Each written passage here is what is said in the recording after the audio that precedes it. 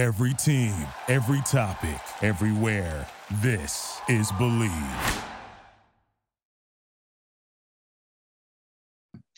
Hello, folks, and welcome to Compound Interests Podcast. I am John Najarian from Market Rebellion, and I am delighted to have Hall of Famer, multiple Hall of Fames, Doug. Is there a Hall of Fame that you're not in? I mean, the gentleman, folks, of course, that I'm talking about is Doug Flutie. He is Heisman Award winner in 1984 for Boston College. One of the most epic finishes of any game ever. And I'm a guy who went to Berkeley, Doug. So, I know a few things about, like we called it the play at Berkeley, where, they had the 7 laterals and things like that against Stanford. And Kevin Moen spiked the ball at the trombone player as he came down. I love it. I love it. That is, there's a handful of them that are at the top of the list, and that's definitely there. That was the most unbelievable finish, and the band just made it that much more spectacular. Running over trombone players and band on the field. It's cool to just be mentioned in those finishes. Well, and you, my friend, like I say, folks, I mean, Canadian Football Hall of Fame, College Football Hall of Fame. The stats speak for themselves. Doug does a fabulous job also speaking for the sport, because he is still an announcer for the Fighting Irish of Notre Dame. And I have enjoyed your voice on those broadcasts for years, and your insights, Doug, because we all know that there are people that play the game, some of whom, like yourself, can really describe potentially what's going on through the coach's head, in the players' minds, what kind of adrenaline is going on and all that kind of stuff. You do all of that when you're talking about Notre Dame football, especially, when that stadium is rocking with 84,000 or whatever screaming their heads off. It's been a lot of fun. I'll tell you, to be involved in a nationally prominent program like Notre Dame and be there week in and week out, where every game is a big deal and every game is a big game. It's been a blessing. I've worked with Mike Tirico, and it just, I'd love that. I would love Boston College to be on that platform, but they're not. So it's the next best thing. Yeah, well, I'm sure there's a lot of people listening and watching right now that have appreciated your career an awful lot. And I know one of the people that represents you, Kristen, was telling me all kinds of funny stories about the Hail Mary pass and so forth. And I know every year, and one of these years I'm going to go, Doug, because I've never been to the Heisman Award dinner. Hopefully it won't be virtual. Hopefully it'll be there this year in New York. But if you could tell folks just a little bit about, obviously we remember the play when you had that Hail Mary, but a lot of folks don't really focus on another player that when you were watching films or maybe when you were celebrating and talking about it, you kind of thought maybe if you would have thrown to this other guy, you would have still won the game, but you might not have been Doug Flutie. I'll tell you what, we run the play, I roll right, throw the ball towards Gerard, blah, blah, blah. The backside tight end is supposed to stay in protection. There was an inadvertent whistle. They'd snapped the ball. They reset. On the reset, 2 things happened. The guy that was covering Gerard in press coverage walked out over Kelvin Martin, the wide receiver that is maybe faster. Figured, I'll slow him down, which allowed Gerard to be the first guy down the field. Secondly, I knew they were going to go 3-man rush. So during the little delay there, I walked over to the tight end. I said, hey, get wide and go down the backside boundary. You might get the ball. Go. So I told him to blow off his pass protection.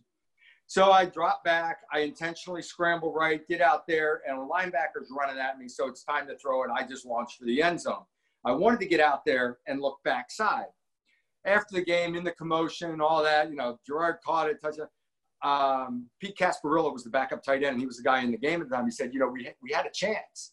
And I kind of thought, how every receiver is open.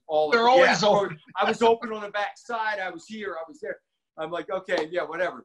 Years and years go by. Maybe I bumped into Pete a few times, and he said, we had a chance. And I go, yeah, I know. Well, last year was the 35th anniversary of the pass. And I looked at a bunch of stuff because I did a bunch of pieces on it and all that. And I found the film of it. I found the shot where Pete is all by himself at about the 10 to 15 yard line. The backside corner that should have been over there had drifted all the way across. He was the guy that bumped into the free safety, making a play on the ball, allowed the ball to go through. So the guy that should have been there was like 30 yards away. So Pete if I could have set myself and made the throw, Pete would have been a walk-in. But he said he was glad I didn't throw it to him because he probably would have dropped it. Well, you'd hate to be that guy because you'd go from being the GOAT to the GOAT. Yeah. But, oh, my gosh. And, you know, a great player finished behind you in the Heisman voting that year, Keith Byers. I remember him because my brother was playing in the Big Ten at the time, Doug. And I remember what a beast he was. I remember Keith, we thought he'd have a great career in the pros. Ended up not being so much. A lot of those Ohio State running backs, they've taken such a beating in the Big Ten. Or they might not be able to catch the pass out of the backfield. Well, back then, they carried the ball 30-plus times a game. You know, it was, hey, where the guy, Herschel Walker was a perfect example of that down in Georgia. But back then, you had a featured tailback, and you gave him the rock, and he pounded, and got stronger as the game went, that type of guy. Keith actually was a good third down back. I thought Keith caught the ball well out of the backfield and did a lot of other things well. But he was a big physical guy that could catch the ball as well. So, yeah, a lot of those guys, I mean, and I guess if you go way, way back, you talk about Earl Campbell, but guys that just took such a pounding through their college years and early years in the NFL and were done. Where nowadays they keep a good tab on that. They rotate guys at the NFL level. Some guys are just third down backs. Some, you know, so everybody's got a quote stable of running backs now when they rotate the ball. That would be frustrating. I don't know. Go a whole game, carry the ball 8 times. You feel like you barely played if you're a tailback. Right. Well, I remember also that I mean, your Boston College team was loaded. I mean, there were a lot of great players on that team. I know you guys had an Outland Trophy winner. Nose guard, Mike Ruth. Mike Ruth at nose guard. You know what's amazing? You talk about Boston College. You know, Notre Dame, yeah, all these top round draft choice, all that. Boston College, with my group, our 2 starting tailbacks that alternated, both had very good NFL careers. Troy Stratford down in Miami. Kenny Bell was his backup, but had about 5-6 years out in Denver. The guy that backed them up was a guy named Steve Strahan that played 4 or 5 years as a special teams guy. Our tight end was drafted by the Patriots, played a little bit and was done. We had Steve Trapillo, a first-round draft choice in the offensive line. We had Mark McDonald, a first-round draft choice in the offensive line, played in Minnesota. We had Mike Ruth on defense at nose. We had Billy Romanowski on defense. A guy named George Radichowski played in the NFL defensively as a corner. My brother Darren, Gerard Phelan, Kelvin Martin had a great career with Dallas. Those were 3 of my receivers. I mean, it was like, you know, we were at Boston College, and they weren't like 5-star recruit guys. You know, we all came in and became what we became while we were in college. You know, we improved there. We weren't coming out of high school as 5-star recruits. But you go back to that team, and I always felt like we were the overachievers. But really, we had some talent. Yep, you guys had some talent that the other folks overlooked. Yeah. And, you know, in some ways it was to your benefit, and in other ways it was, you know, quite sad because of the talent that, you know, as a guy that watched more than played. I played 4 games in the NFL, Doug. So then I was cut, so I ended up watching my brothers. One tried to play at Green Bay, one tried to play for the Lions, and the other, Pete, who's on the CNBC with me and business partner of mine, he played for 6 years. Was not the star, but he was a good player. But unfortunately, you know, never got the shots, never got, you know, and in some ways, it's not like you're rooting for the guy to drop in front of you. But in other ways, that's how you get your shot. Somebody else has to, you know, mess up, either get hurt or make a big mistake and the coach gets frustrated and puts Pete in instead. But he got to play 6 years and he loved it. I'll tell you, so much is being in the right system with the right guys around, especially as a quarterback, with the right guys around you to give you the opportunity to shine. Another guy that was from our Boston College team, John Boza, his sons, both the Ohio State boys. John was a great defensive lineman himself. So, so much is, and a lot for me at the quarterback position was the guys you had surround you, having a coach that believed in you, give you the opportunity so that when you are on the field, you're not always looking over your shoulder, afraid to take risks. We were talking before we started this about Jim McMahon out in Chicago. I think Jim McMahon is the only quarterback in history that could have gone in there with Buddy Ryan and Mike Ditka button heads and been able to be as successful as he was and win a Super Bowl. Because all the rest of us are looking like, you got a great defense. You don't want to screw up. You want to protect the football, be careful, all that. Ditka gets upset. He's in your face, and you got to deal with it. Jim was the only guy that would just give it right back. Jim didn't care. He didn't care what you thought. He went and did his thing, and that was kind of what that team needed. Yeah, you're right. It was sad to see that team dismantled, Doug, because clearly they had multiple Super Bowls, potentially Super Bowl appearances at least, and perhaps wins, because when you have a defense like that, and I'm still friendly with Dent and Wilbur and Otis and, a bunch of the guys that mainly Dent and Otis that I see a lot at the games. And it was so sad, things like, Dave Duerson, speaking of Notre Dame, I know you're like I say, broadcaster for him, but this is one of the best guys. No doubt. And for him to come down with that CTE to the point where he took his life, and took it in a really hard way because he wanted to preserve his head so that the medical people could exactly try to figure out, A, that he did have it, and B, if there's any way they could prevent some of the sorts of injuries that he ended up getting. That was just so sad because great guy. I couldn't believe that when I heard it because I hadn't kept in touch with him. I just knew him from a couple of years playing together, and exactly a class guy, first class, and to see how that happened. It shows you we don't all know what's going on up in the head and what's going on and how dangerous it can be. And, we all as football players take it on ourselves. We know it's a physical game. We know my knees are racked, my back, I had a back surgery. I still go out running on it. I don't care. It's a mess, but you're going to get beat up. But those are injuries that they're hard to measure, hard to tell what's going on. And how many times, I got dinged.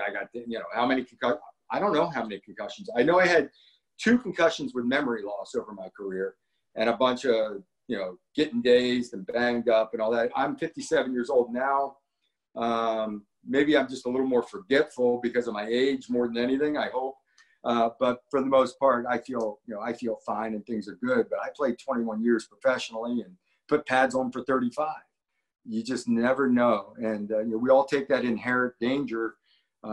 It would be a crime. And if the NFL actually knew the dangers of concussions before they actually led on to all the players. And that was what that big discussion was all about. Yeah. Well, we can hope that some of the equipment, like that Visus helmet, the one with the flap right here in the middle and things like that. I met the doc that helped him create that. Seems like a lot of players love that versus the others. And you're seeing more and more of those helmets, the new generation helmets that seem so much safer than I remember bike helmets, Doug, that would actually, with those stupid inner tubes around there. Yeah, the double tube thing, liner, you pump it up, and it would pop. They would all deflate on you, and you didn't realize it. Yeah. And I had one of my concussions towards the end of my career. I got slammed to the ground. I hit my head and all that. And that was late in the first quarter. Actually, Drew Brees came off the bench, finished that game. And, I kind of came around the beginning of the third quarter. And the equipment guys were like, you had no air in your helmet at all. And I'm like, you just don't know. And the big thing back then was And Rydell was trying to keep coming out with a lighter helmet, because the bike helmet was really a heavy helmet. And I always was cringed about how light some of the newer helmets were because it just didn't feel safe to me. I didn't know the science behind it. But I haven't put on a newer helmet. I haven't put on a helmet in probably 10, 15 years, so I don't know what they're like now. Now, maybe if I could switch gears just for a sec, Doug, the Flutie Foundation for Autism. You mentioned that you're doing a charity event tonight. Is this for that? Or is this yet another charity that you're involved in? No, this is us. This is the Doug Flutie Jr. Foundation for Autism. We have a yearly gala that, it's a big deal. We have our band will go set up, and we have a bunch of Boston area musicians come down and sit in, and guys from the band Boston, guys from the band, Jay Giles, Aerosmith, you name it, guys have sat in. It's just been so much fun. And then it's one of our big fundraisers. So it's virtual tonight. You can go to flutiefoundation.org and connect through that if you'd like to join and be a part of it. We actually have a couple of real rock stars sitting in. We videotaped some stuff where the band jammed like through the Zoom thing. I do not know how it works. I just played my part, laid down my tracks. All right. But also Cody Lee. Cody is a young man that when we started our foundation, it was a few years in, we did a bowling tournament out in San Diego, and my band always kind of sets up in areas.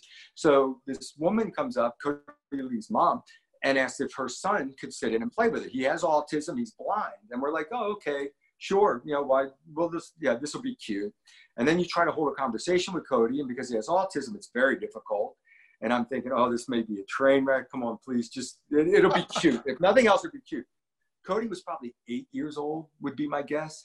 He sat down at the piano, and our band joined in as he started to play. He played Who'll Stop the Rain, a CCR song. And oh my God, he belted it out. He played the piano.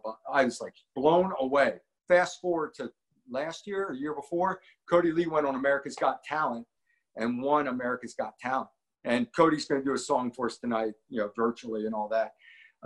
Just an amazing story, because if you met Cody, he has autism. He is blind. He conversationally is a little awkward. It's tough. And when he gets behind the piano and he starts to sing, it's amazing. That's fantastic. And we'll make sure we put a link to it in this, Doug. And it's DougFlutieJr.org, or what is it? FlutieFoundation.org. FlutieFoundation.org will get you there. Okay. We'll make sure we put a link to it. What do you think about people getting back into stadiums? Whether it's hockey, football, baseball, basketball. How do you think it happens for the NFL? Let me put it to you that way. Will college and NFL happen this fall? I say yes. I say they play. Whether people get back in the stadium or not is a liability thing. I believe that's going to be really tricky to negotiate. And I honestly, personal opinion, no science behind it. The numbers that I've seen, if you're under the age of 55, go back to your normal life, go to the games, hang out, have fun. If you're elderly, if you have pre-existing conditions, protect those people. The rest of it, we got to get back to normalcy. And I really believe that. I live in an area in Florida that 3 people over the 3-4 month window that this has been going, 3 people came down with it. Or 4, 2 came from New York and came down to our town, so they don't count. But over a 4-month window, we're just, a sleepy little beach town, and it's different. We're not New York City. We're not in the middle of a metropolis where everybody's on top of each other, and that's what you get at a football stadium. So yes, I think the numbers may go up, but as far as how lethal it is to people that are healthy and say under the age of 50, I just think we got to live our lives and protect the others. Yeah, I agree. That's personal opinion.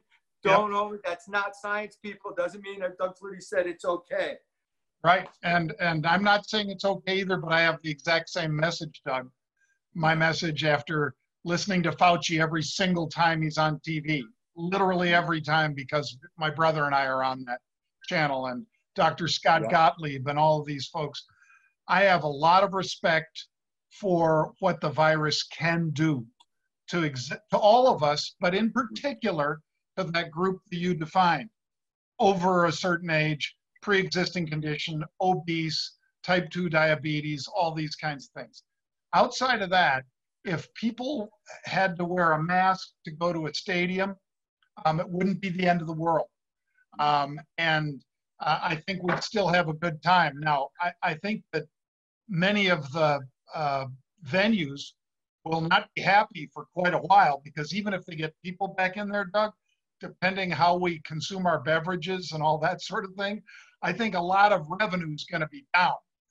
But getting back to a little bit more normalcy, having some of those folks out there in the parking lot, you know, doing their tailgating and so forth, especially with groups of people that they're already hanging with, I don't know that that spread is going to be dramatic. And again, if you live with somebody who has any of those things Doug and I talked about, be very careful and don't do that. But if you're somebody else who doesn't fall into those groups, and you don't live with one of those people, then I think you can get out there. And the economy itself, Doug, depends on it. Because if we're afraid and we don't go out, have you been involved in restaurants and things like that? I know you're involved. I do. I have a restaurant that's in a casino up near Foxborough, Plain Ridge Park. And I also am part owner in some enterprises with my cousin. Actually, we've done a few restaurants. Locally, it's a perfect example. There's a young man that has about four restaurants locally, and they're all shut down, and he can't work. He got very creative in his takeout business and almost maintained on. We're different down here. Like I said, you wouldn't even know after about 2-3 weeks. First of all, people that live in Florida, kind of rebels. They're going to go their own way and do their own thing anyway. Mm-hmm. So, you know, okay, we'll appease you for a week or two, but that's about it. And they were back to normal, and he did well. And he's even opening another restaurant soon. So he stayed ahead of the curve. He got creative in how he did his takeout, extended his area, and did a bunch of things. And I just think so many small businesses took it on the chin. People that are, especially if you were just starting out and just getting your legs under you and just getting started and this thing hit, your business is shot, right? And we still, in a lot of areas, small businesses aren't allowed to open, yet we see all these riots in the streets and people out there demonstrating and all that, but that's okay. So that it's a double-edged sword. We fought through it. I think we're past the worst of it. I think we got to get back to normal life. I agree. Yep. And it's a point I make all the time, Doug, about you know, the states that are staying locked down to a greater extent. They want to point to, well, Texas is seeing a spike in cases, and yet it's a state of 29 million, and they're calling a spike when they get to 2,400 people and things like that. We care about all 2,400 people, and we hope they recover. And based on what we know, if they're, for instance, Governor DeSantis in Florida, where you are, Governor DeSantis said the average case has dropped from 67 years old to 35.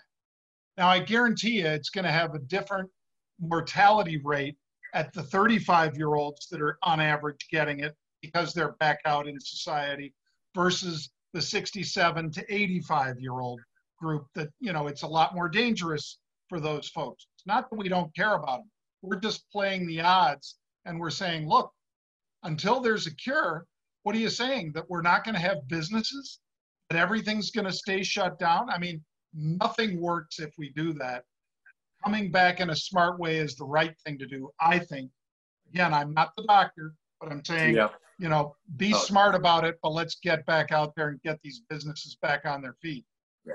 Sounds like you and I are on the same page with a lot of this. And, you know, we could dig deep, but a lot of, you know, you can take numbers, just like in football. You can take numbers and do anything you want with them. You can spin them a certain way. You can show the increase. You can show, but bottom line is, you know, if we take accountability on our own for all aspects of life, I live at the beach, and there are a lot of crosswalks, and there's been a big to-do over the last year about people crossing the street, getting hit by cars and things of that nature. Well, you know, there was a crosswalk there, and you just look, we grew up, look both ways before you cross the street. When no cars are coming, you cross. Okay, you're at a crosswalk. Great. Just make sure, make eye contact, wait till they stop. They, you know, so then they added these flag things to go across. Now they have flashing lights and the flags and little pylons in the street. And it's like, because someone else got hit recently. And it's like, at some point, America, we have to take accountability for our own actions in every aspect. Yeah. Now, folks, Doug has his own podcast coming with Matt Schaub. It's going to be called Quarterback Corner, or it already is out there. QB Corner, yes. Okay, QB Corner. And I encourage you guys to listen to that. How big is DraftKings, Doug? And how big is sports betting? Because one of the things about us being locked down is it has really focused people in on the potential for all these remote ways to game, you know, and so it's not just DraftKings, me picking a team and things like that. You've got Dave Portnoy out there from Barstool Sports, your you know, hometown guy. He has been killing it, and he's playing my game because he's trading, and he's pretty good at it. And he's like a Pied Piper. All these people follow him in, and they're thinking, if Dave can do it, and Dave's just this knucklehead that created Barstool Sports, as smart as it is to create something like that that's worth $500 or $600 million. So I'm not ripping on Dave. I'm saying, you're a brilliant guy, Good Dave. for you. But now he's trading too. And he's, you know, and I say this about trading, and I don't day trade, but if you are willing to take the time and keep up with everything on a daily basis and follow, you can do that. And you can be aggressive and mess with it and do it, but you've got to be locked in 24/7 on it and go. I like my peace of mind. I like sitting back. I like being able to sleep at night and not worry about it. I think it's fun. And then you start talking about DraftKings and everything else. What took the NFL to new highs and sports in general became the legalized gambling and the online gambling. People love it. And my generation, while I was playing, the whole fantasy football thing started to take off. And of course, me being me, I fight it. I fight change all the time. I don't like it. And I never got into it because I was playing at the time it got popular. And then after I retire, it's like this thing that everybody knows like the back of their hand, and they know the ins and outs of it. And I would be at a disadvantage from the get-go there. But that's so the average Joe is educated on personnel and who's where and how many yards and it's changed it, and it created a whole new level of popularity in professional sports. Yep. It's one of the things that really might help drive it too. Like you said, Doug, to new levels. Let me switch to one more quick story that I know is one that the viewers and listeners will enjoy. And that is where Chris Berman and Belichick are talking. And Doug is playing for New England at the time, folks. And I'm 163 years old. Yeah. And Berman tells Belichick, you know what? This guy can do a drop kick. And Belichick, being, you know, this crazy man who's also so brilliant and so underappreciated by the people outside of Boston. Because the people in Boston, of course, he's a saint. You know, he's revered. Everybody else hates the guy. Yeah. Hates him because all he does is win. You know, just win, baby. I know that was, you know, the Raiders, but that has become, it's not Davis anymore, Al Davis. That's just win, baby. That's the New England Patriots. I mean, for all these, you know, for the last 8 years, it's been Super Bowl win, Super Bowl win, Super Bowl win, lose to the Giants. Super Bowl win, lose to the Giants. Super Bowl win, beat, it's amazing. Yeah. So anyway, when Belichick is out there and he hears this, tell us about that story and how that played out. Chris Berman had come to a practice. Chris had seen me messing around drop kick for years. I always go out in pregame, well before pregame, in my shorts and t-shirt, just kind of warming up and messing around, and I would drop kick, something I've done all my life. So Berman tells Belichick. Belichick calls me in the office after practice. First of all, I thought I was in trouble. I thought, bring your playbook, you're gone. I was used to that. All I did all year was get the pom-poms out and cheer for Tom Brady, right? It's like, come on, win me a ring, Tom. So I walk in the office. There's Belichick at his desk, and standing behind is Chris Berman, just beaming. And Bill says, hey, can you drop kick? I say, yes. He goes, is it still legal? I go, I believe it is. It is in Canada. I don't know. So, it's still legal. He goes, well, work on it. We'll practice it tomorrow. So I kicked 3 balls in practice. I hit the left upright, hit the center in the butt, and kicked the line drive through. And then he said, it's something we can work with, right? We were going to do it on Monday night against the Jets. Didn't happen. We didn't get in the field goal range.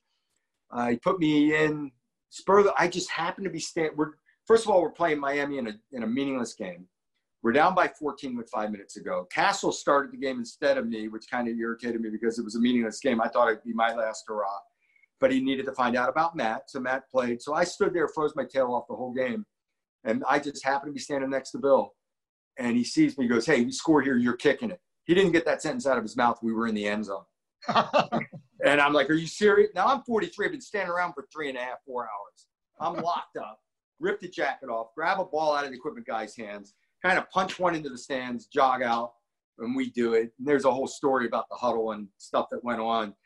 But I basically told the offensive line to negotiate with the D-line. Tell them what's going on.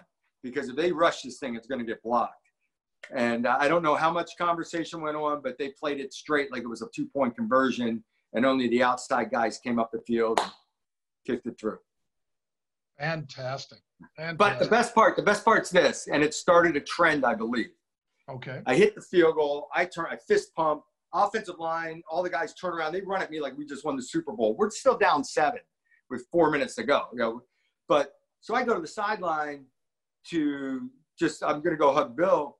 And Bill's not the most touchy-feely guy in the world, right? So I get the awkward hug with Bill and all this stuff. Well, after the game, I meet up with my daughter and my wife, and she says, you blew off Tom Brady on national TV. I'm like, what? Tom came out for a high five. I went right by him to Bill and blew Tom off on the high five. So I guess it's become a thing. And I think what happens is Tom's kind of awkward with the timing of high fives, and he gets blown off all the time.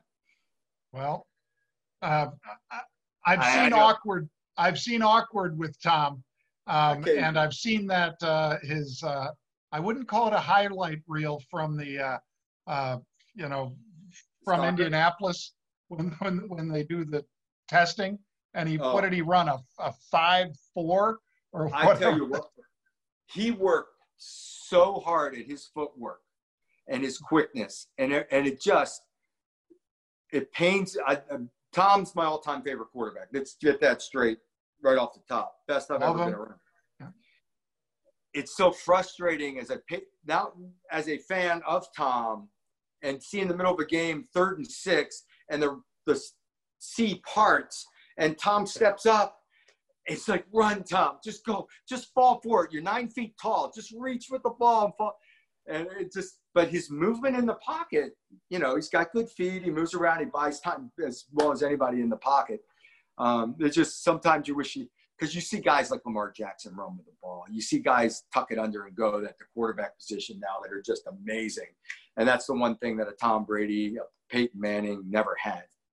Right. Winding up in just a couple minutes, Doug, because again, I want to be respectful of your time, but I wanted to ask you, how do you think Tom does down there in Tampa? This is a big change. Oh, it's a big change. My first thoughts go to, I bounced around a lot throughout my career, and I kept learning new offenses. Mm-hmm. And it always took you a couple of years till you knew it like the back of your hand, and it was instinctive. they do a lot more now in the off season, although it's Corona off season. So, but that they can catch up and get past all that. But the talent he has around him, he's got Godwin and Mike Evans at receivers, guys that he hasn't had. You know, he's had the little slot quick guy and this, that, and the other. The last big time receiver was Randy Moss for one season. So it's going to be interesting to see Tom with a guy like Mike Evans, a big go-to type guy, and what they have. They've got some talent. They've got some athletes around them. Now, you know, Tom. How about Gronk? What about Gronk coming back? I think the great thing about Gronk coming back is maybe he's not going to be an every down tight end. Maybe he is. Maybe he was ready for that. But he's got to feel healthier than he ever did over the last 5 years he played. You take that year off, and you know, he's got to feel healthy. And I think Gronk will be Gronk. I think it's not going to be like a rusty Gronk. I think Gronk will be Gronk.